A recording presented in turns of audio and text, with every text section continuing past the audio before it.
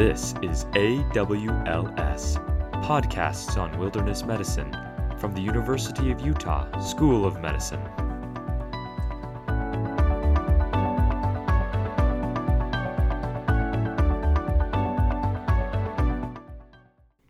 This is Richard Ingebretson from the University of Utah School of Medicine. We're going to talk a little bit about frostbite and some of the other common injuries that happen in the cold. The underlying principle is that the body is generating heat. We burn at a minimum of about 18,000 kcals per day, and if you're exercising or working hard, you can get up to 3,000, 4,000. And in really high exercise people, it can get up to 6, 7, or even more kilocalories per day. But typically, it's somewhere between 2,000, 3,000 kcals per day would be a normal level. That heat is going off constantly. And you have to remember that there's no such thing as cold. Cold is just really less heat. Heat goes from hot to cold, and all we can do is try to control how much heat leaves our body. We button up, clothe up, put gloves on, hats on when we get cold to try and prevent heat from leaving the body. And as the temperature of the air gets close to our body temperature is just shy of 100 degrees Fahrenheit or 37 degrees Fahrenheit or centigrade. As the air temperature gets to that, heat no longer leaves our body. But if the temperature drops down to it's really cold below freezing, you begin to develop hypothermia. But if you absolutely get to be so cold, so fast, then you actually can freeze tissue, and when that happens, you get the disease that is called frostbite. Frostbite happens when the skin is exposed to temperatures that are below freezing. While we really don't know the incident of frostbite, it occurs most often in the extremities with a slightly higher incident than in the feet than in the hands. Frostbite can actually occur in any area of the body, however. It more commonly affects exposed areas, but in severe conditions, frostbite can arise in parts of the body that are covered, although that is not usual. It's a hazard for anybody that gets out into the wintry weather. Frozen tissue is damaged during freezing and rewarming, but mostly during rewarming. Rewarming can be incredibly painful, but that's a good example of where pain is good. And one of the myths that comes with treatment of frostbite is that since it's painful if you rewarm rapidly, then it's bad. But you really want to rewarm rapidly, and there'll be more pain in the person. Often with frostbite, you get blisters and edema develop after rewarming, and then sometimes a hard type of eschar will form with healthy tissues that are deep to the eschar. Frostbite is categorized by degree, but you cannot determine the degree of frostbite on initial presentation or on exposure. It has to be determined after some period of time and when you can look at the actual injury. First degree frostbite is the superficial layers of the skin. Second degree is the deeper layers of the skin become frozen. Blisters usually form and have a clear fluid in them. Sometimes they call them blebs, but it's really just another name for a blister. With third degree frostbite, there is complete freezing of all the skin and the tissue layers under, and usually you start getting the blood blisters as well. Unlike in burns, where there's just 3 types of burns, in frostbite there's actually a 4th degree of frostbite that's associated with full thickness skin involvement, but then you get the muscles and the tendons, and the blisters get this red fluid in them. This is known as deep frostbite and can actually freeze bone. One common risk factor for frostbite is diabetes. A diabetic person typically will have poor circulation and nerve damage in the extremities and won't know there's a problem. So this predisposes them to cold injury and can make it more difficult to sense when hands and feet are too cold. There is no additional risk involved with rewarming a patient with diabetes. If the treatment of frostbite is really quite simple, but first you have to know that prevention is better than treatment. Frostbite is extremely difficult to treat in the field due to the circumstances in which you find yourselves, and you have to have sustained rewarming without the possibility of refreezing. You must not refreeze a frostbite wound. It's better to keep it frozen than to thaw it and then to refreeze it. But there are some guidelines for the treatment of frostbite that will always help. If you are going to treat, you need to rapidly rewarm the frozen extremity. And this is contrary to a lot of people's belief that you should rub snow on it or put it in cool water and then increase the temperature. And that's because there's usually pain when you rewarm. But you really do want this to be a painful rewarming, just because it's much better to put it in temperature of about 40 to 42 degrees centigrade. That's right around 105 degrees Fahrenheit. This is about the temperature of a jacuzzi, a warm jacuzzi, if you go sit in it. If the water is too hot, it'll burn the skin, so you don't want any temperature warmer than that. If it's too cool, it will delay thawing, which will also worsen the injury. So it's important that the temperature of the water be closely monitored. The body parts should be thawed for about 15 to 30 minutes. And then the other rule is, one of the other rules is, do not allow the extremities that have been thawed to refreeze. Refreezing of a previously thawed frostbite body part will result in a significant increase in the damage that will occur. It's been shown that refreezing is more detrimental to the affected body than delayed thawing.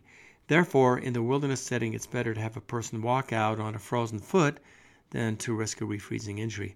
If you're unsure that you can keep an extremity warm, after you've started to keep it thawed, wait till the patient is in a protected environment to begin the thawing process. Also, do not place the frostbitten body part next to a dry heat source such as a fire if you can avoid it. The fact that the temperature is not controlled may lead to a delay in thawing, but it may also burn the area because it's numb. But that may be all that you have is a fire or something warm like that. And if you're in a cabin in the winter, it's better to use warm water of about 105 degrees, as we said. And don't rub it. That's an old wives' tale. This is one that's bad. The friction can cause the damage to the skin. Don't rub it with snow. This was an old recommendation that was proven to be very, very harmful back in the 1950s, but people still do it. It's important to note that the pain that people feel when thawing indicates that blood is returning to that affected area, and the thawing process should be continued. And people will complain about it. There'll be extensive amount of pain during the rewarming process, and this pain, while it can be excruciating in some cases, is a sign that the affected area is thawing, and that blood is returning. So it's a very good sign and a good prognostic factor. It absolutely does not indicate that the rewarming is occurring too fast or causing damage. Rapid rewarming is recommended to prevent further tissue damage. Therefore, do not slow down or stop the thawing process. Aspirin or ibuprofen can be given in the backcountry to prevent clotting and inflammation. And ibuprofen in particular may be given to a victim of frostbite before they undergo rapid rewarming of the frostbitten body part, because ibuprofen, which is preferred to aspirin, because aspirin may block a subset of prostaglandins that are very important in injury repair. So if you have to choose between aspirin and ibuprofen, choose ibuprofen. All victims with frostbite have to be evacuated. This is necessary for definitive care, the continuation of rewarming and the management of their frostbite. If you know a patient is promptly evacuated, it is important to begin thawing before you go, because prolonged frostbite can lead to tissue damage. Even with first-degree frostbite, the skin will be swollen and it will continue to be red for hours after the rewarming. It is difficult to determine the degree of frostbite until the area has thawed, and even then you might have to wait. Therefore, evacuation is always the top priority, of course, after scene safety when treating a patient with any degree of frostbite at all. A lot of people that get out into the winter conditions will not get frostbite, will get what is called frost nip. This is a condition that is really often confused with frostbite. The difference between frost nip and frostbite is that there is no ice crystal formation in frost nip. When frost nip is present, the skin is still soft and pliable. This indicates that there is no ice or crystal formation, and that's one way you can look at that. However, if left untreated, the ice crystal can form and freeze fluids in the skin cells that will then go to frostbite. There is no permanent damage that occurs in frost nip. However, frost nip could be taken seriously because it can lead to frostbite if it's left untreated or if it continue on. Evacuation is not necessarily needed for frost nip unless you are having trouble rewarming that body part. Another problem that happens in cold, but not in freezing cold, is chilblains. Not long ago, we were down in Zion National Park, and a medical student was on a floating down the river in an inflatable kayak, and the air temperature is about 80 degrees. The water is down in the low 50s or upper 40s. However, when she got out, she had little painful prominences on the joints in her toes. And this was a great example of a chilblain. So even though the weather is warm, but the water was cool, and she developed chilblains on her legs, on her toes. She had been in the water for several hours. So these are non-freezing injuries where the skin reacts and will develop sores and blisters, but does not die due to the non-freezing temperature exposure. It is important to warm that area and have them eat warm food and drink warm liquids. But people who have diabetes are generally at greater risk for developing these. Rapid rewarming could result in worsening condition because large temperature changes tend to increase possibilities of infection in people that have chilblains. Chilblains will generally heal themselves in about a week. There's really no other treatment for them except to manage the pain. That's kind of a stinging pain. The victim doesn't require evacuation at all, and it's just treated in the back country. Another common problem that happens in warm weather that causes a cold problem is trench foot. This is sometimes called immersion foot. Where you see this is in hikers that get their feet wet if they're walking through water and they don't have an extra set of shoes, or it's seen in river rafters or kayakers who put a bootie on their feet and water gets in there.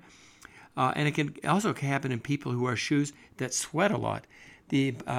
What happens is the condition is where the feet are in cold water for a long time. So the important step is to first dry off the feet and warm them. And that usually will get rid of some of the initial pain and will start to get rid of the mottling on the skin. The victim should then wear dry shoes that are loose-fitting. Putting a victim's feet in very warm water is incorrect, although that's gotten out there in the lore. The feet need to be dried. You should not massage the feet because that can cause more damage because of the damaged skin. Trench foot is actually quite serious, even though it does. People can recover, but if left untreated too long, the skin will molt, and it'll molt right off the foot, and infection will become very likely. Use towels and dry clothes to dry and insulate the affected areas without applying pressure to the feet. Main thing is get them dry, and you can see some rapid recovery.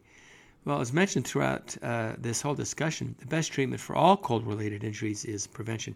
The severity of cold and injuries and the unforgiving environment that creates cold injuries can make treatment in the field very, very, very difficult. Remember that these injuries can occur year-round, even in hot summer days when you're on rivers or if you just have hiking shoes on. And the most single important aspect of hypothermia and other cold-related injuries is prevention, and it's always adequate preparation. This ends the podcast on frostbite and related injuries. And again, thank you for listening.